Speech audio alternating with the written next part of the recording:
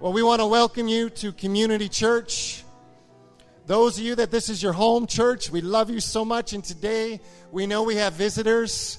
We're excited you're with us. And our prayer this morning is that the hand of God would touch you in a special way. But what we're here for today, even more than that, is to honor Him, to praise Him. Because in the midst of so much uncertainty, He is our certainty. He is the one that will cover us. He is the one that will protect us. He is the one who will guide us in every choice, decision that we make.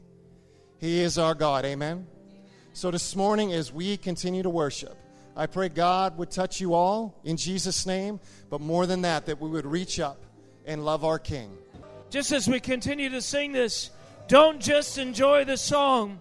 There is a presence of God that's brooding over us right now. This is a day for spiritual breakthrough.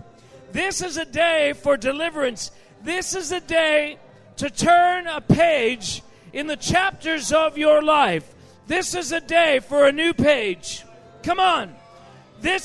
Whatever's held you back in the past, some of those things are about to break because He's working. He never stops working. He's working.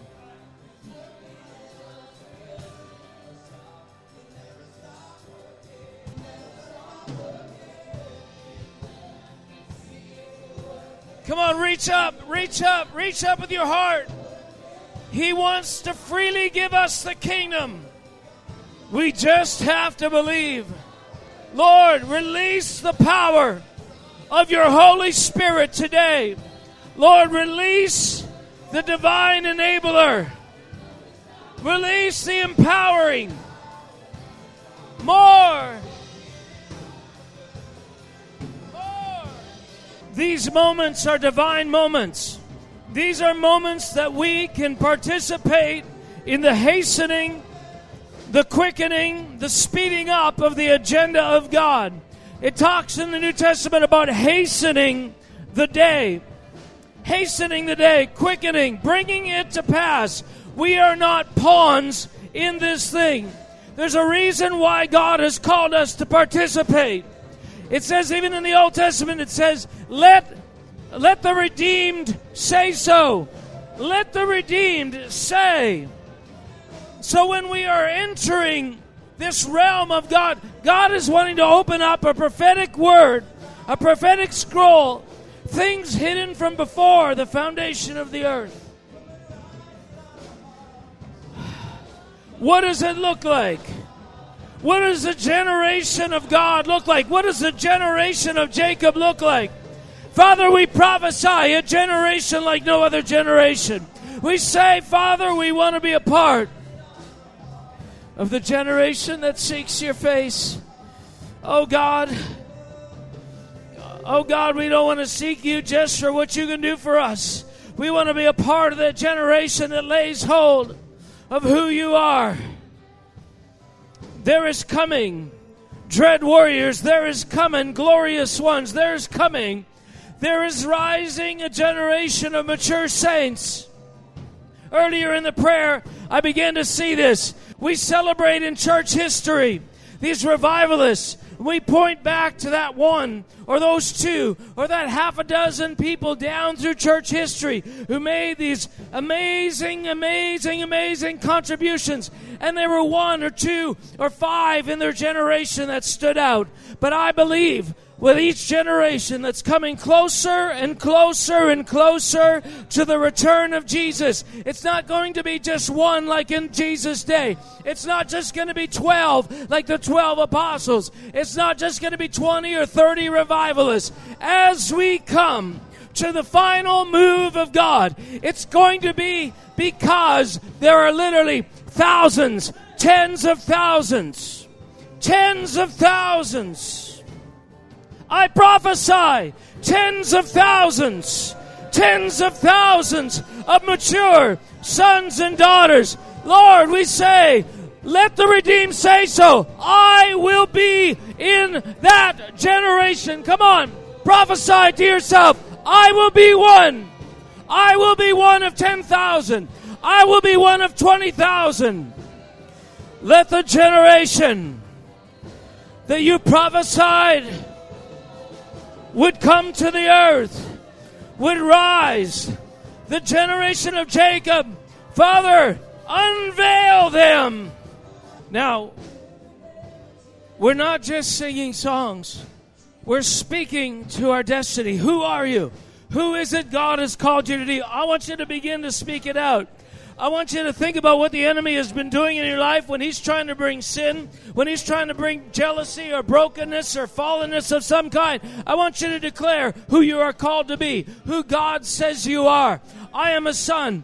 I am a daughter. I am an overcomer. I am filled with the Spirit of God. I am destined to be a priest to the Most High God. I am called after the order of Melchizedek. I am called to walk in resurrection life. You know, there are voices that are always trying to tell you who you are. We are being surrounded by a generation whose future identity is being defined by lies. In the name of Jesus, we're here to break those lies. You have to break those lies off of your life. You are not an accident. You are not an accident. When God made you male, that was not an accident. When God made you female, that is not an accident.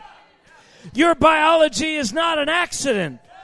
The voice that says there's something wrong with you is not your friend.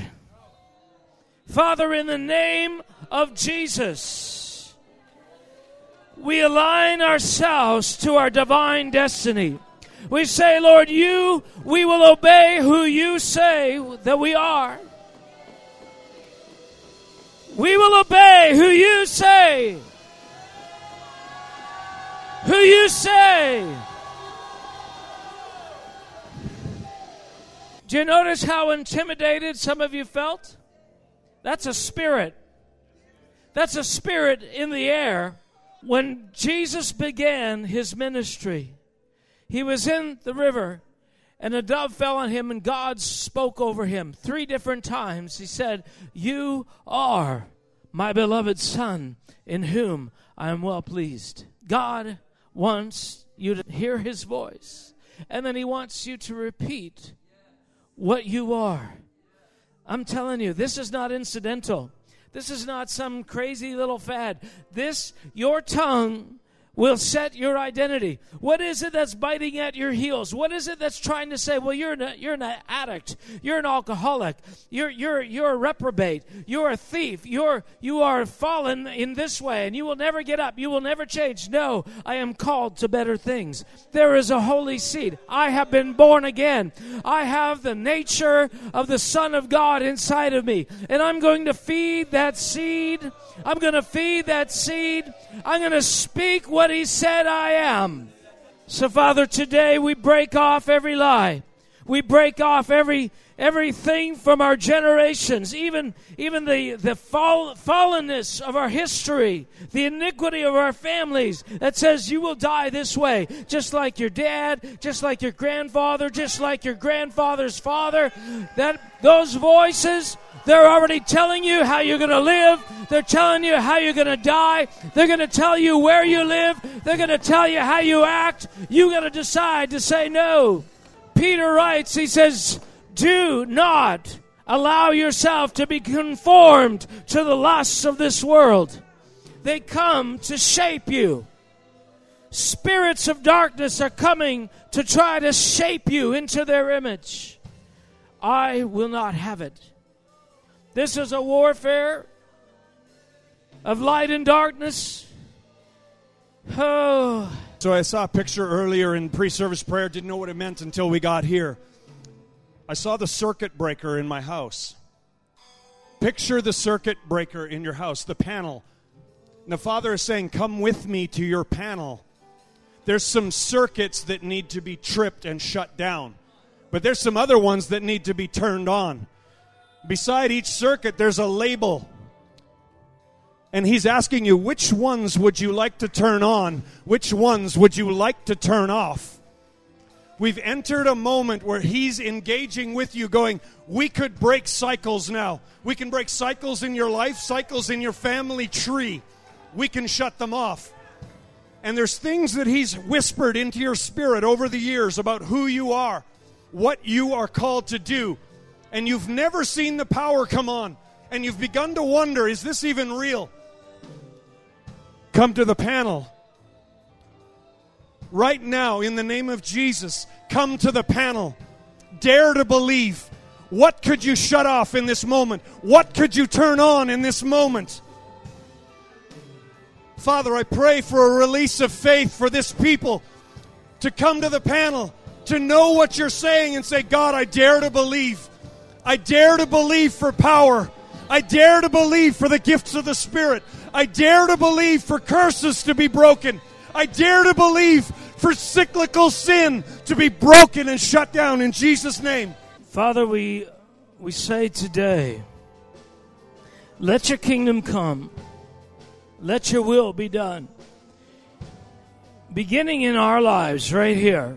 Father, I pray this morning that our eyes would be opened to the majesty, to the power, to the glory of what it is you put inside of us when we became born again. Father, today we want to magnify the amazing deposit of God in our lives. Thank you, Lord. So what have we been talking about for the last number of weeks? Yeah, peacemakers. Peacemakers.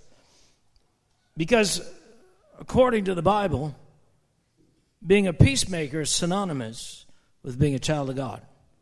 Blessed are the peacemakers, they shall be called children of the Most High, sons of God, the offspring of God, His progeny. God is creating people who have the capacity to manifest peace. Why? Because peace is the cornerstone of the kingdom of God. Peace is a substance. It's not a condition. Right? It's not a condition. It's not the absence of war, the absence of shooting, the absence of fighting, the absence of arguing. Peace produces the condition where there's an absence of those things, but it is a commodity. And so God is trying to make us, to align us with the commodity that is peace, which is central to who He is. It's one of those key things. That's why it says of the increase of peace there and the increase of His government, there will be no end. So if you want to track where we are in the history of the nations, of the peoples, of the civilizations of the world, try and track the peace. And maybe there's some data out there doing that. I don't know. But praise God. You know, it used to be, and we don't realize how much peace we have, but it used to be that cities and villages warred continuously against one another. The idea that it was better in the past, lie. All right? Lie. It's never been better than it is today. The sum total of things. Now, it might be worse in one piece of geography than it ever has been there, but the sum total of peace in the earth is greater than it's ever been. The sum total of the knowledge of God that is presently available to us has never been higher. Never been. So, anyway, I want to talk about this idea again, but I want to shift it a little bit up. I talked last week, I mentioned this scripture, and maybe last week, I don't know, I talked about this 5 or 6 times, but I was looking in James. So I had this sense this morning that I wanted to talk about James again. I love James, the book of James, right? Somebody corrected me. It's not the Apostle James, John's brother, but it's the Lord's brother, James. So basically, we're going to talk about wisdom for a second. I always use this when I talk about wisdom because wisdom is one of those words that can mean so many different things to so many different people. And yet it says, Jesus has been made unto us wisdom. Righteousness, right? So Jesus, wisdom is not just a piece of knowledge or information that you use in a particular way. It can be that. That can be an expression of wisdom. But wisdom is much broader than that. I call wisdom the knowledge of causes.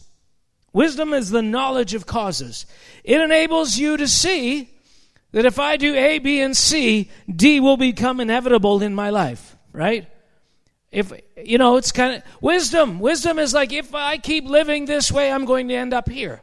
If I take this path in life, I'm going to end up there. If I don't do this, this is what's going to happen. The knowledge of causes. Without the knowledge of causes, everything's accidental. I don't know what happened. I'm here, I saw this actually on a movie, and I've talked about, not a movie, it's a show on Debt Do Us Part or something like that. It's this couple in Toronto.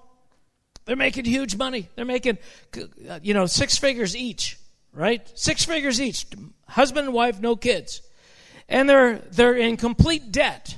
They're drowning in debt. They're about to lose their home, everything. And they're like, we don't know how this happened.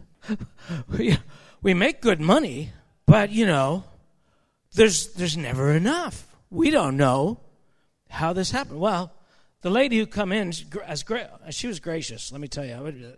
What do you mean you don't know what happened? 2 plus 2 is 4. If you make $6 and you spend $10 every month, the knowledge of causes. Everybody wants to separate themselves from the circumstances. We want it all to be a mystery. That way we're not responsible. We don't. This is it. This must be an act of God. This must be divine intervention. This must be things beyond my control, because clearly I'm a good person and I can't be responsible. But God has so constructed the world, the kingdom of heaven, the kingdom of darkness, everything we know. This is the beauty. God wants to give you the knowledge of causes so that you can know, if you live this way, you will land up here. If you live this way, you will land up here. The knowledge of causes. So, James is writing to these Christians who are frustrated. So, James is addressing people who are frustrated by the lack of progress in their life, and they do not understand why their world is unfolding the way it is. These are Christians.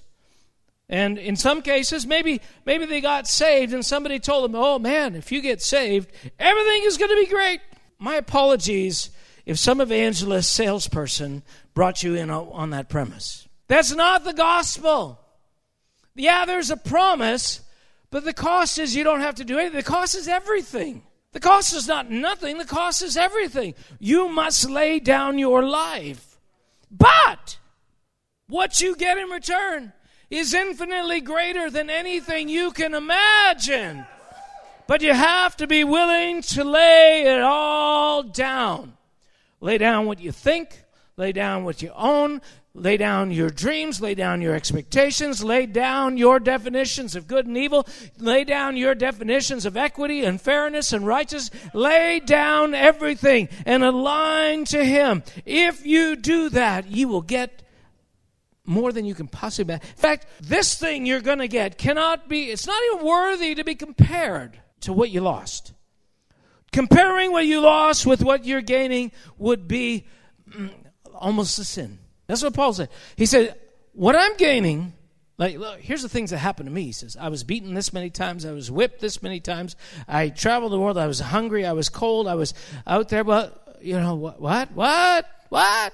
He said, but all these things, man, they're nothing compared to what I'm getting. I think, well, I haven't experienced any of that hardship, and yet, right, I'm like, oh, this is so unfair. And Paul's saying, well, you're obviously not laying enough down then, because you're not getting the better part of this. So James says, wisdom. If anyone lacks wisdom, if anyone doesn't understand why their life is pouring out as the way it is, why you're not getting what you're supposed to, ask God for wisdom. But even there, he says, listen, but there's a way that you need to ask God. See, you can't just, well, God, I want wisdom. No. Who do you think you're talking to? Everything has caveats. Everybody, I get so tired of pastors and leaders who are catering. I understand your confusion and frustration with God. No, I don't. God is true. Let God be true and every man a liar. I don't have to apologize for God. He knows best. He has the right answers. And nothing happens to you by accident. And nothing evil that happens to you is by God's design. It's either by the enemy or your own foolishness. We got to stop this apologizing for God and begging people to continue to be Christians. Come on. He is worthy.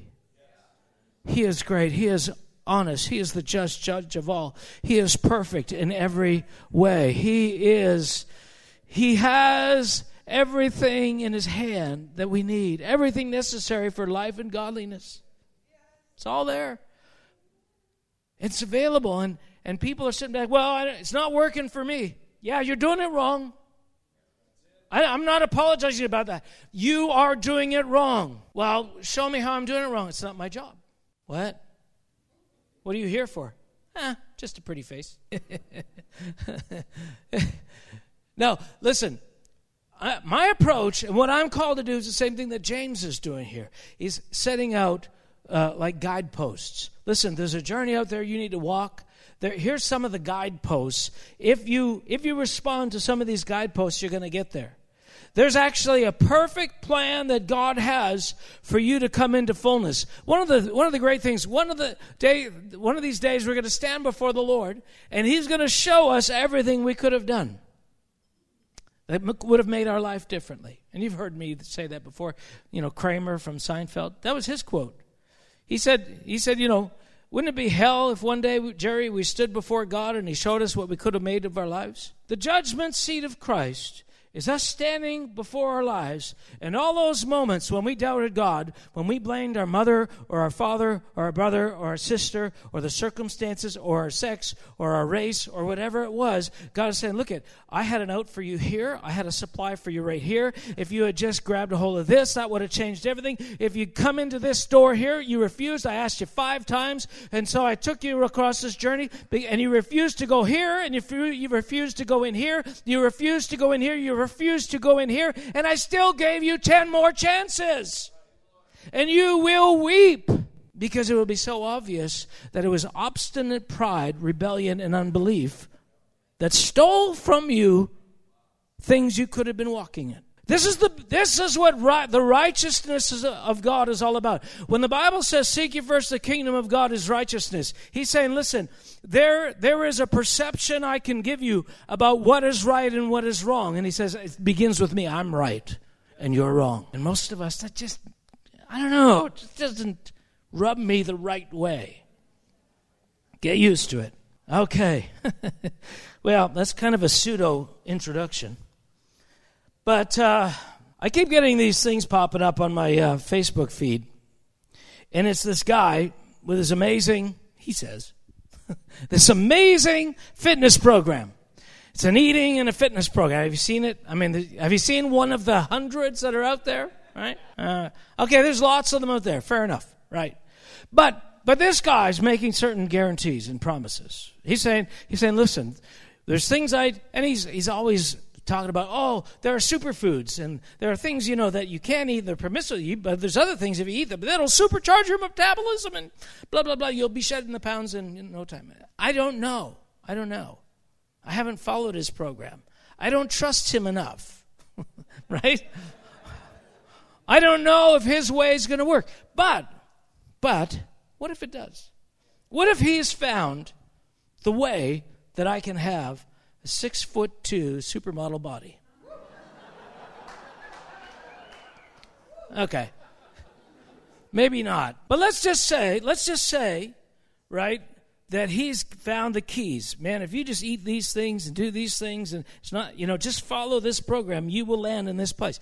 If that were true, that'd be amazing, right? Because then there'd be no more excuses. And we could all have the bodies we want. But anyway, that may or may not be true. I tell you what, James is saying the same thing. The whole book of James is saying, listen, there is a path that God has mapped out for you that if you start to take that path, you will end up in the person of God that you're meant to be. You will end up in a position of victory. You will end up in a position of maturity. You will end up free from sin, free from depression, free from anything that bites at your heels. There is a program that God has designed for you. And you don't know why it's not working for you, and chances are you're just doing it wrong. Ask God for wisdom. Ask God for His program. That's what he's saying. He's saying, ask God for His program. I'm convinced of this. I'm convinced that there is no person, nobody in this room, nobody in this world, if they will not begin to align their life in the way that wisdom says they should, will come out of every defeating circumstance and difficulty, hereditary darkness that plagues them. Every single one of us has the capacity. We need to begin with that. We need to know that there is a promise of freedom, complete freedom. That we can be free from pain and wounding and hurt and, and all those things. Well, yeah, but didn't you say that the pathway through that is to go into that? Yeah, I've said that very thing. I said, in order to be resurrected, you had to die. In order for rejection to have no more power over you, you have to be rejected. That's the program. Because you can break the power of those things through God's program. So there are superfoods in the kingdom of heaven that will move your spiritual metabolism into overdrive. Woohoo! I mean, stick around. This is the promise that we have. God wants to give you His superfoods to move your spiritual metabolism into overdrive, and so that you can come into the image and picture and perfection of the image of Christ in a very short period of time. How many want that? I believe that part of my personal destiny is to set up some of these road markers. We just did a course, a 6-week course. It was a 4-week course turned into a 6-week course on personal discipleship. And I've discovered some things, because what I discovered in my journey is some of the things that God is after. The knowledge of causes. I've discovered from my journey what it was. I mean, the most frustrating thing, right? I had a dad who wasn't very patient and wasn't a good teacher. And so I remember one day coming up to the closet, and there was something wrong with the way I'd hung my clothes. But I'm looking at him, and I'm thinking, looks good to me. I just can't think anything wrong with that. He says, and he's a very impatient guy. I mean, he did so many things well, but this thing he did not do well. And he said, all right, fix it. I'm thinking, well, where do I start? And he's getting impatient. He's getting mad. He said, fix it!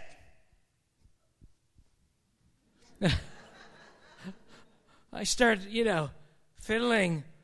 I don't know what I'm looking at here. Maybe that's how you feel with your spiritual life. Right? Maybe you feel like the preacher keeps saying, fix it, and you're thinking, well, I don't know what to change. Well, it's not our purpose to frustrate you. It's not our purpose to hold off your deliverance and your freedom like the proverbial carrot before the mule to get you to run in a particular direction. But there are keys. This is what you have to begin to believe. This is where it starts right here. There are keys. And there are people not far off from you who know what those keys are.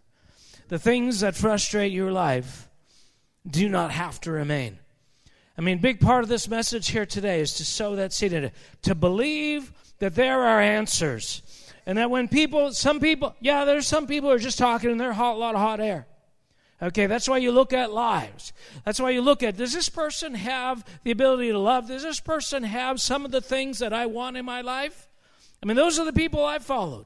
I've looked at people like, okay, I want what's in your life. I see something there that I want. If they have it, they know how to get it. But when you're in this place, like the Christians that James is talking to, it's like, I don't know. There's something about somebody else's idea that lacks authority. When your own mind says, No, just keep doing what you're doing. You're fine. Who's he to say you should pray differently? Who's he to say you should come to church more often? Who's he to say you should open your mouth and say, let the redeemed of the Lord say so? Just sit there. You're doing fine. I'm not here to force anybody. But I'm telling you, we're all going to stand before the Lord one day. And everything's going to become clear. Everything is going to become clear. I have a vision of a generation of people who come to full maturity. I have a vision. I'm just writing an article about this because years ago, people asked us, what's your vision?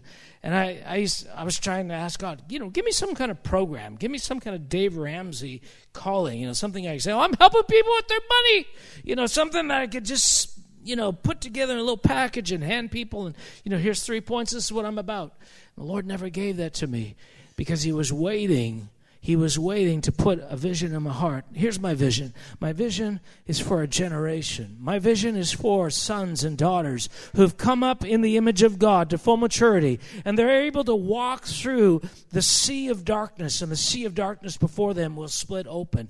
I'm looking for a generation of people who, when darkness invades like a flood, they will be a beacon of light that repels the darkness, and they will be immune. Nothing by any means will hurt them. Have you ever heard that somewhere? Behold, I give you authority to tread upon serpents and scorpions, and nothing will by any means hurt you. That is the promise. Anything less than that is you taking into account your strength, you taking into account your family lineage, you taking into account your looks, your height, your lack of magnetism, your lack of intelligence. Anything else comes from sin. This is what the this is what the Israelites did. God said, go in and take it. He said, we can't do that. Of course you can. We can't do that. Of course you can. We can't do that. Okay, don't go then. I'm not going to go to all the scriptures today, but I want to throw a couple of things out here. There are some scriptures that say, if you do these things, you shall never fail.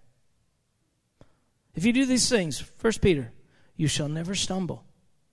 Whoa, whoa, whoa, whoa, whoa, whoa, whoa. He says, if a man can tame his tongue, he'll be a perfect man. That's just metaphorical stuff, picture, analogy, an analogy just to provoke us to want more. No, it's a real deadline. It's a real end of this journey. There isn't. Paul says, I'm pushing towards the mark of the high calling. I don't consider myself to have obtained, but I'm pushing towards it. There is a mark. And what some of the apostles realized later on, that something was being held in reserve for another generation. That they had begun a journey that the next generation would build on, and then another generation would build on, and another generation would build on. And there's a great cloud of witnesses that are looking at each and every generation saying, hey, go, you got it, you got this, it's right in front of you. Build on what we've given you, but something else is coming. Something is held in reserve for another generation, but it's about to come. It's about to come. Whatever we need to go that next quantum leap forward as manifestors of the nature of God. It's right on the tip of our fingers. It's right there.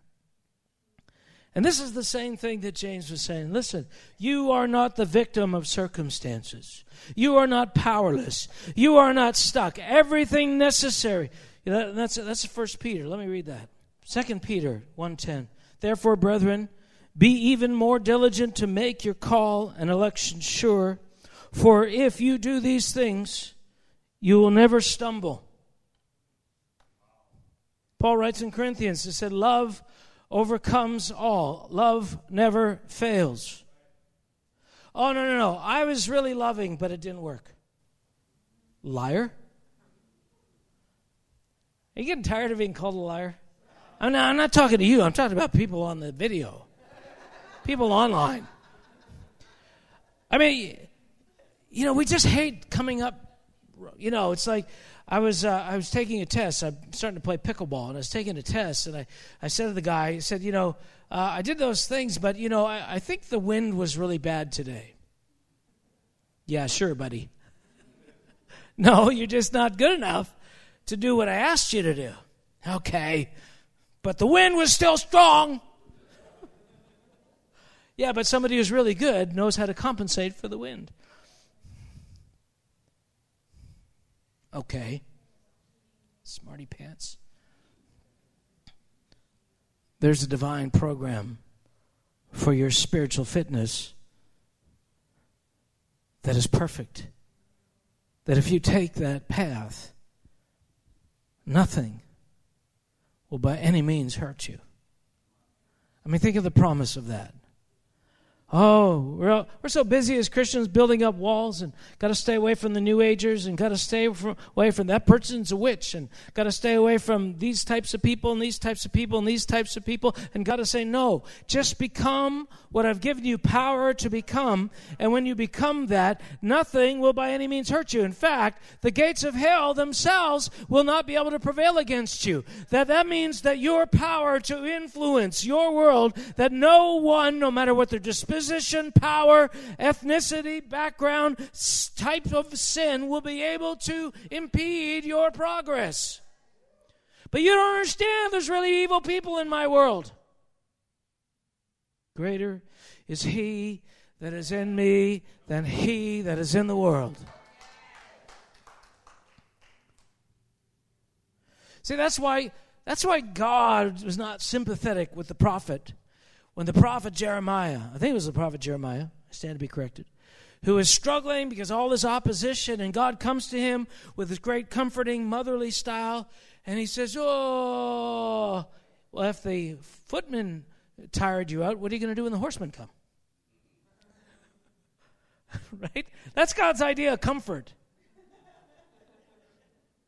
So if I do a little bit of that, don't get mad at me. I'm learning from him. Right? I mean, we don't have time for self-pity. We don't have time for woe is me. We don't have time for you don't like me. Get over yourself. Take the course. Enter the race. Run this race.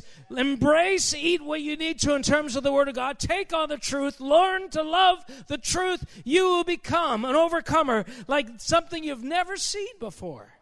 That's what's available. And if that seems harsh, it's only because we've been raised by doting cowards who tell us, don't worry, you don't have to go outside, it's dark out there.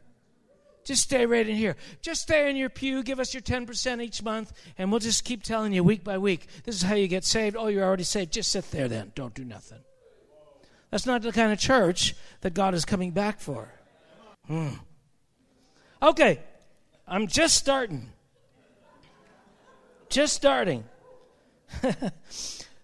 The basis of these things, and this has to do with the wisdom that God is bringing.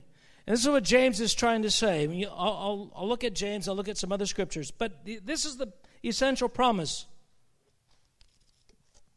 And this is what gives us boldness to say these things. The kingdom of God is organic.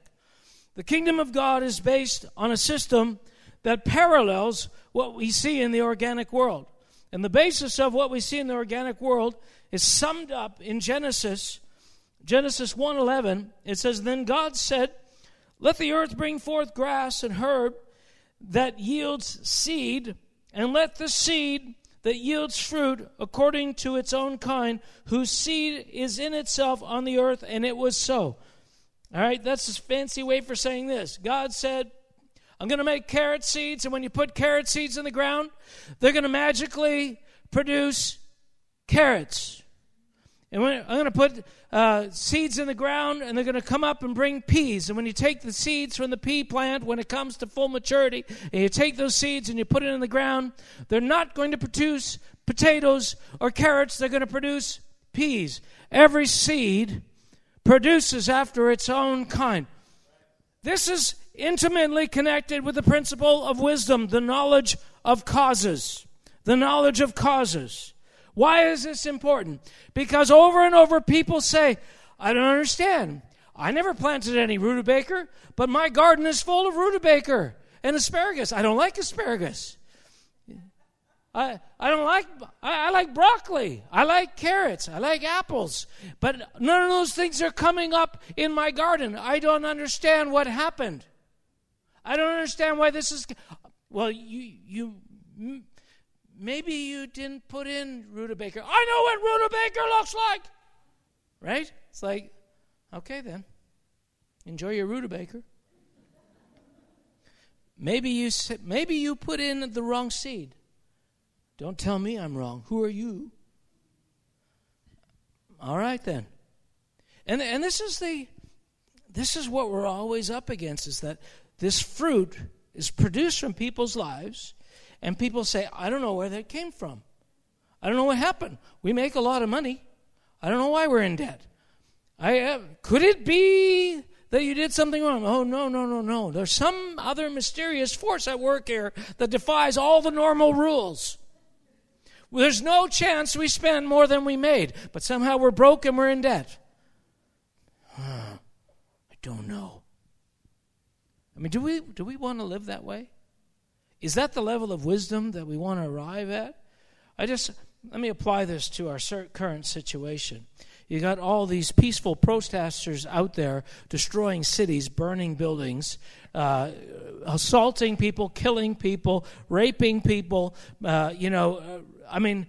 It's absolutely insane. And yet they say, we are for peace. We are peaceful protesters. You will know every tree, Jesus said, by its fruit. And when these people get into a place, this is why, when we elect politicians who are not for the right things, and all of a sudden our cities go to hell in a handbasket, we think, wow, we don't know what happened. Well, did you look at the guy's belief system? Did you look at what he believed? Did he support and empower the individual to work and produce, for their lives? Did he undergird the principles of growth? Did he sow the right seeds? Or did he say, oh, they're there now. Oh, you should never have to go to work against your will. The Bible says, if a man shall not work, he shall not eat. That's so harsh and unloving. Wisdom, the knowledge of causes. If you do this and this and this, you're going to get this. I remember a few years ago, a former president of the United States, was mocking another would-be president of the United States and said, he said he's going to bring back all these jobs, all these manufacturing jobs. Yeah, where are they going to come from? Mocked this other president who shall remain nameless. And all of a sudden, tens of thousands of jobs, manufacturing jobs, are coming back to the U.S., and nobody's replaying that clip that mocked it because the knowledge of causes was not there. There's a reason why economies go this way. There's a reason why cities go this way. There's a reason why people... How did you produce healthy, emotionally stable children? I don't know. I just kind of threw the dice and hoped it would work. How did you build that prosperous business? I don't know. It just sort of grew up around us. People just came to us. We didn't even have anything to sell. And they said, will you sell us stuff? Have you ever heard anything so ridiculous in your life? Things that happen for a reason. This is the knowledge of causes. And what the kingdom of God tells us is that a certain kind of seed will produce a certain kind of outcome. And a certain kind of seed will not produce other kinds of outcomes. That means if you know the seed that you're sowing, you know what the end is from the beginning. I gave the illustration a few weeks ago, maybe a few months ago. There was a time in my marriage when I was frustrated with this woman. She made me mad. She made me mad. But I didn't believe that, really, because I knew the Lord had already said to me, no, nobody can make you mad. They can only reveal your desire for something other than what they're willing to give you.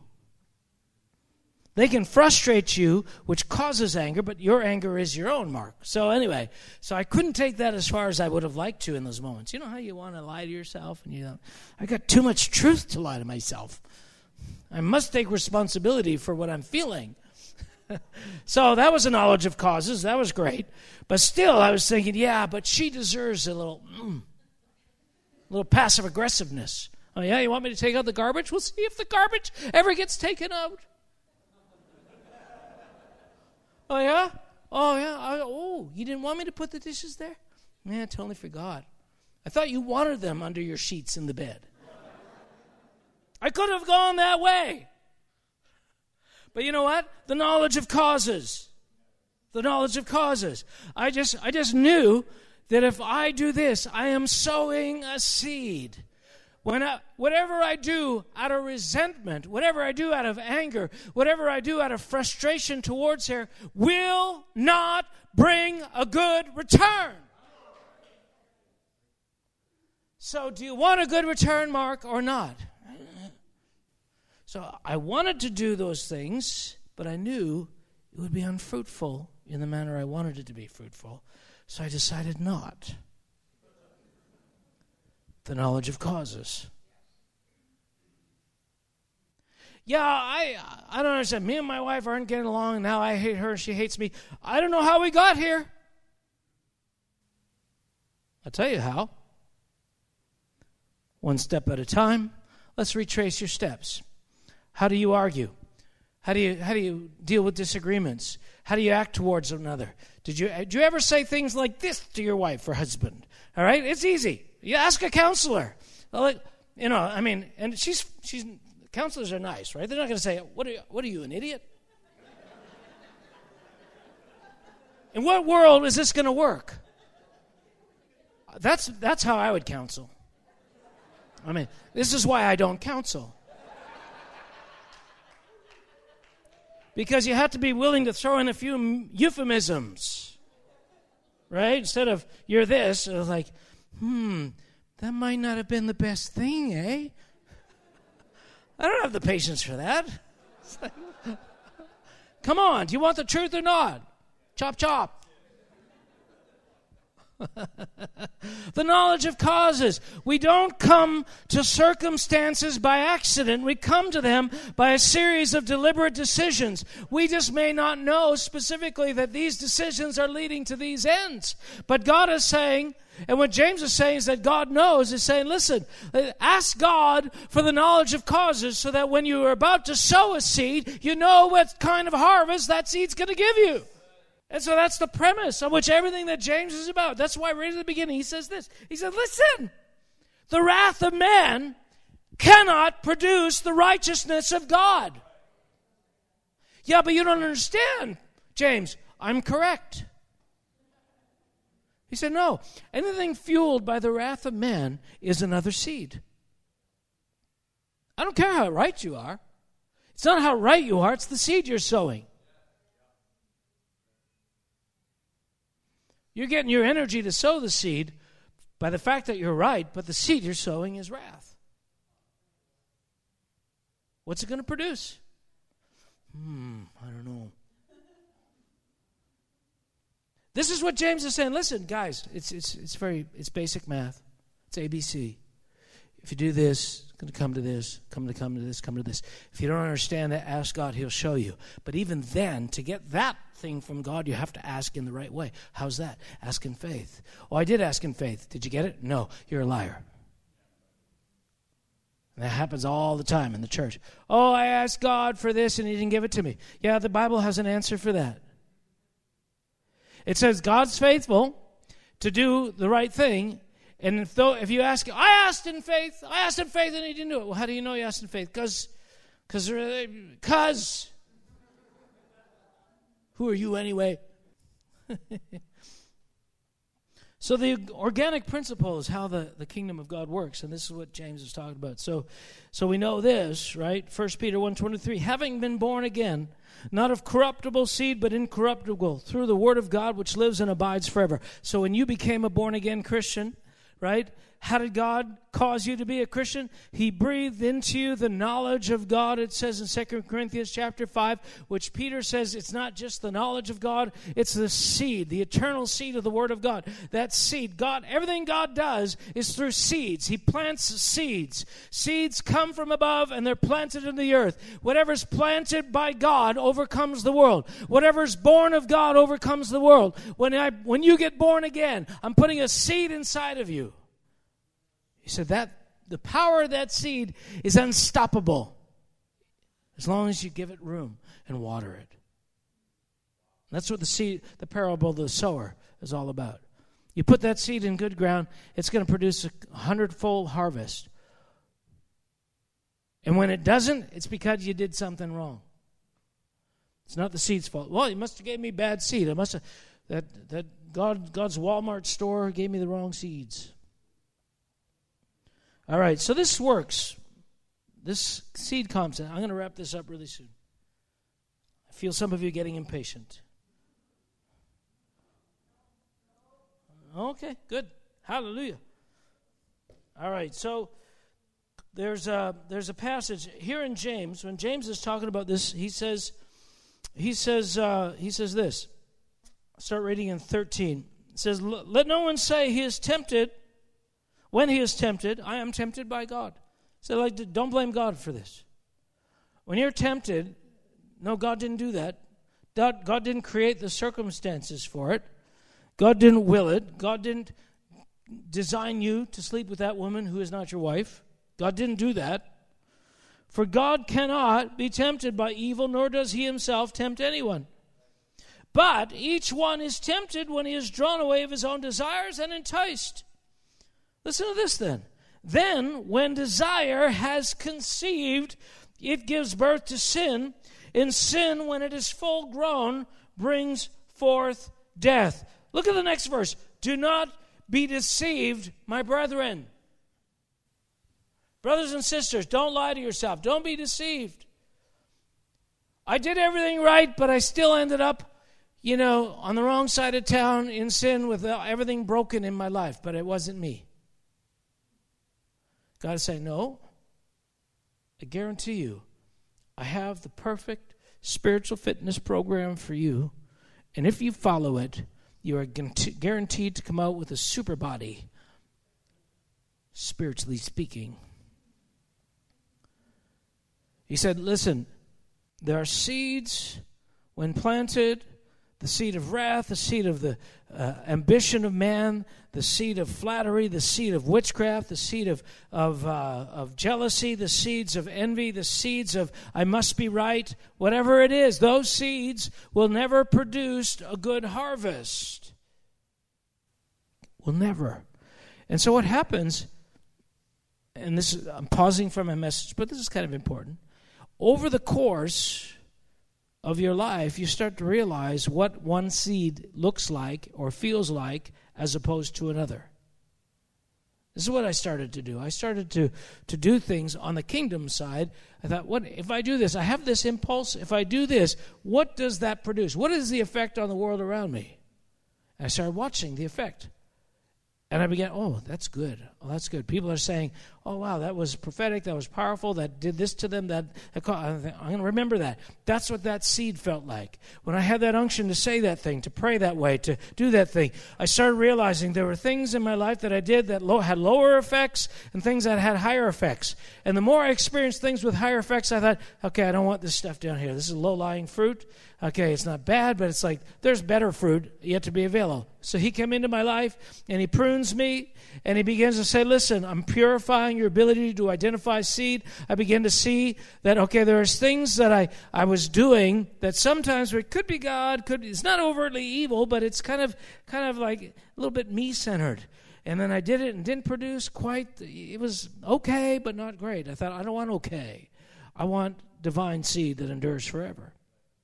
So we are on a journey that we begin to realize what seed is what. We're like a gardener who's never gardened, right? It's like got an array of 100,000 different seeds, and they're like, okay, I don't know what any of these do. So what do? Let's plant one and see what it produces. And as you see what it produces, you gain a sense, a knowledge, an understanding. And if it's something you want to produce, then you're going to sow that again. If it's something you don't want to produce, then you don't sow it. That's the life. But some of us keep sowing the same seeds and expecting a different harvest. God is saying, listen, the knowledge of causes It's about realizing which seeds come from above and which seeds come from below. That's why he said the wrath of man will never produce the kingdom of God. Never produce the righteousness of God. Never produce anything that God will camp over and call his own. This is the principle. On both sides of the equation, whether for the kingdom of God or the kingdom of darkness, the kingdom of God is organic.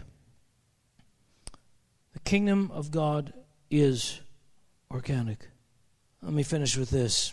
A couple things. James, this morning I was thinking about these things. I was praying, I was driving, speaking in tongues on the way to church. I was in prayer, and I kept having this word, this verse go over, and I'm thinking, okay, I'm going to talk about James this morning. I'm going to talk about this organic kingdom, and I'm going to talk about this. I'm going to talk about James 13 to 15, where he talks about sowing the wrong seeds, and it's going to produce death. But there's this other verse that kept coming to me. It was, receive with meekness the engrafted word of God, which is able to save your souls. And I thought, I need to find out where that is. So I looked it up in the concordance, and guess where it is? But 4 verses after the other ones. So I think, okay, God's on this.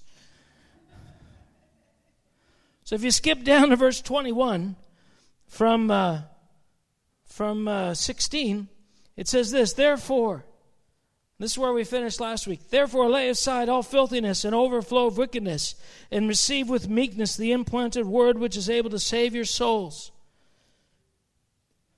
Say, listen, there are things that burst out of your life with unrighteousness, and you should by now know that they're unrighteousness because they feel ugly. At their core, they are murderous, they are hateful, they are vengeful, they are angry, they are impatient, they loathe people, they look down on people, they're condescending, they're dishonoring. Yeah, don't sow those seeds. That's what he's saying. Stop the overflow of wickedness, but receive with meekness the engrafted word, which today, you know what the engrafted word is? There's some seeds that lead to life, and there's some seeds that lead to death. The ones that produce death are bad. That's the word. So, do you want bad seeds in your marriage, in your business, in your family, in your children, in your life, in your community? Right? I mean, I totally understand. We think, well, what about when we're talking about politics? Same thing goes. Same thing goes. It doesn't mean you ignore what's wrong, but do your observations lead you to want to curse somebody or bless them? Well, but my observations are correct. They deserve cursing. No. We are planting seeds of a kingdom of life.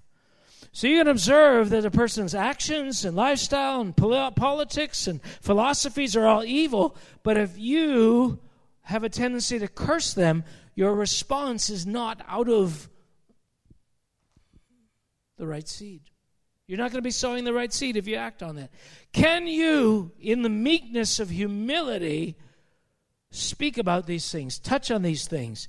Can your speech be seasoned with salt, as opposed to be full of venom because you're right? What if sometimes, in the pursuit of what is right, we're sowing the wrong seeds? We want to stop that as well, right, as literally doing the wrong things. But in the parable of the sower, this is what Jesus is saying. He's saying, listen, this whole thing is about seed. He said, a sower went out to sow. That's what sowers do. They sow. Sowers sow. And sowers sow.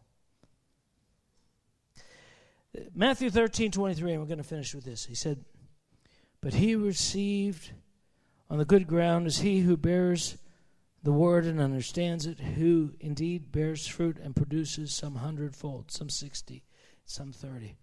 There's a harvest. If you receive the truth, if you receive what is correct in your inward parts, if you today begin to live in a way that says, okay, I can't be perfect today, but I'm going to stop justifying the wrong things. I'm going to stop saying, yeah, well, I wouldn't do this if you didn't do that. When you start saying, no, the buck stops here, I'm going to hold myself accountable to righteousness. I'm going to hold myself accountable to godliness. You're going to notice that there's less out-of-control weeds popping up in the garden of your heart. You're going to find yourself dealing with less resentment in your marriage. You're going to find yourself losing it with less frequency on your neighbors. This is the path we're on. The beautiful, reassuring thing is God saying, listen, you're not a victim. You're not stuck. You are destined for more than this. There's seed that could take you to places you've never been before. I put something in you that's beyond imagination and its power to produce in you godliness. You just got to be willing to embrace the truth. Let's stand together. Just put your hand on your heart. Just say with me, Father, I receive the knowledge of the truth. And I ask for wisdom. God, give me a spirit of wisdom. Give me the knowledge of causes. In Jesus' name. The generation that is coming will embrace this fully and hold themselves accountable to this. Their lives will be great. And their harvest in eternity will be great. Hallelujah.